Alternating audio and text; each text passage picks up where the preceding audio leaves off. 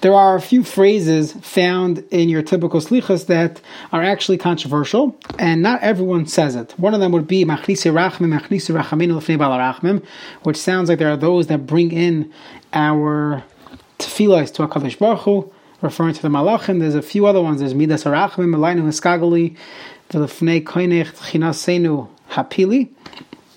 Then you have Malachi Rachamim, Shurs Elyon, Chalana Pnei Kel, B'Meita Higayin, right? So Ulay Yechos Hamani Vevyon, Ulay Yerachim. So you're basically asking from the Malachim to bring in our tefillos, to daven for us, and this is a controversial subject. In YU and many of the yeshivas that follow the psak of Rav Willig Shlita, they do not say this, and the source is much earlier. Some of the Rishonim already said not to say it. The Gra, the Vilna Gaon, did not say these either. Even the Chassam Sofer, he writes that when it comes to Machnisi Rachmim, he felt that it should not be said. So what he did was, he would schlep out his Tachanon. So he said the tzibur, the shul would finish slichas, and he was still in the middle of Tachanon, so then he would have to go start davening Shachris. So that's how he avoided saying these tefillos of Machnisi Rachmim. So depending on how quick your shul has from Vidoy to Kaddish, you could also avoid saying Machnisi Rachmim. However, let's discuss what exactly is the controversy and why the minhag, the classic minhag in Klal Yisrael, is to say it. So the truth is, there's a lot more than we're going to get to today, but if you want to just narrow in on one specific Gemara and see where you could have machlokes, it's basically the Gemara says like this. The Gemara says that the Gemara is in Tainas Daf Tezayin Amud Aleph. The Gemara says Lama Yotzin the Beis Hakvaros B'Tainas Tzibur. Why do we go out to the cemetery when it's a fast day? And the minhag was to go out to the cemetery and to daven. So there's machlokes Rav Levi Bar Chama and Rav Chanina. One of them said, we are Harei Anu Chashuvin Lefanecha Kemesim. We're basically telling HaKadosh Baruch Hu that we are like nothing, we are like dead people, and that's why we go to the cemetery as a form of prayer to show that we are like nothing, and we are not Bali Gaiva, we're like Mesim. Okay? The other one says, V'chad Amar, Kedei Sheyivakshu Aleinu Mesim Rachamim, in order that the Mesim, the dead people, should daven for us and request Rachamim Min HaShamayim for us. So very clearly, one can learn the Gemara. According to this Manda Amar, it's mutter to request from the Mason, go to the cemetery, go to the Rebbe, you go to Nachman's kever, and you say, please be Mavakish Rachamim for me. Now, that's the classic way to understand the Gemara. However, the Maharal and the Maram Shik both say that that's not pshat. Perhaps the Gemara means that we are asking HaKadosh Baruch Hu to have Rachmanas on us b'schus, in the schus of the Mason. And in fact, if you look at later on in Orach Chaim, when the Ramah brings down this minhag from the Maharil says that they used to go out Erev Rosh Hashanah to the Beis HaKvaros. The Maharil says, "Ein lefanes ala Mason l'spa'olinu." Don't ask them; they should daven for us. No, all we're doing is mavakshim min HaKadosh Baruch Hu. We are requesting from Hashem sheyarachim aleinu b'schus hamesim, that He should have rachmanas on us in the schus of the dead people. So that's a different understanding of the Gemara. So you basically have machlokes head on understanding the Gemara. The simple pshat is definitely unlike this Maharil. The simple pshat is you're allowed to daven you're allowed to ask the Mesim, the dead people, to daven for us. And in fact, there are many sources that you see that this is what was done. There's a Gemara in Avodah Zarah, Rabbi Elazar ben Durdai, he asks that the Shemayim Va'aretz should daven for him, and they actually told him, no, we can't because we have to daven for ourselves. But clearly it was something to be said that you're allowed to ask from them to daven for you. Even going back when they sent the Meraglim, so Yeshua and Kalev went, and Kalev went to Hebron to go ask from the Avos, from Av Yitzchak and Yaakov, to go down for him. And you see later on, throughout Tanakh, throughout Shas, that this was something that we did. We always went to Kivrei Tzadikim and asked of them to daven for us. Now, some say there's a difference between asking humans versus asking malachim, but we see even Shemayim v'aretz, and in fact, the Siddur of Amram Goin brings down this concept of saying Machnisi Rachamim, and obviously those that composed the piyutim held differently, that one is allowed to ask of them to daven for us. So those are the two basic shittas in the Paiskim.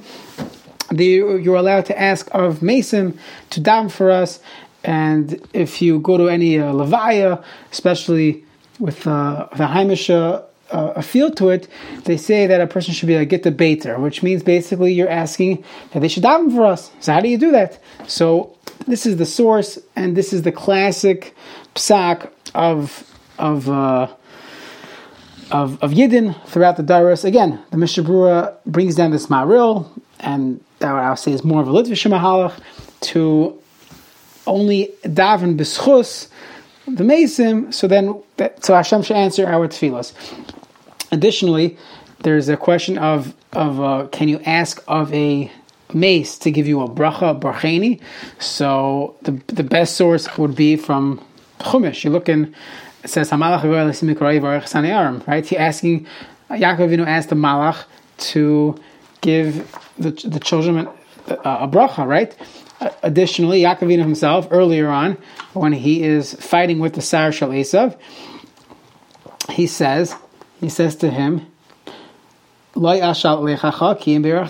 not sending you away until you give me a bracha. So you see clearly that you are allowed to ask for brachas from Malachim, and if you say Shalom Aleichem, you sing the Shalom Aleichem Zmiris Friday night, the second stanza is Barchuni L'Shalom, right? Barchuni L'Shalom, you're asking the Malachim to give me brachas. Now again, there are those that do not say this. Look in the Siddur Yavitz, it says don't say Barchuni L'Shalom, but your classic Minhag, Klal Yisrael, look at most Siddurim, most Jewish homes, they say Barchuni L'Shalom, they say Slichas, the way it says it in the Siddur, and that's why many of the great Poskim, Shmuel Kamenetsky, Rav Asher Weiss, and Rav Moshe Feinstein, or Chaim Chelekei, say we don't change the Nusach, this is what the Nusach is, and it was written by great tzaddikim, and obviously this is something we do as part of Klal Yisrael. The one thing to avoid, Rav Asher Weiss says, this is Minchas Asher, again on Mayadim, Siman Aleph, he says that what we do avoid is avoida. That's the Rambam says in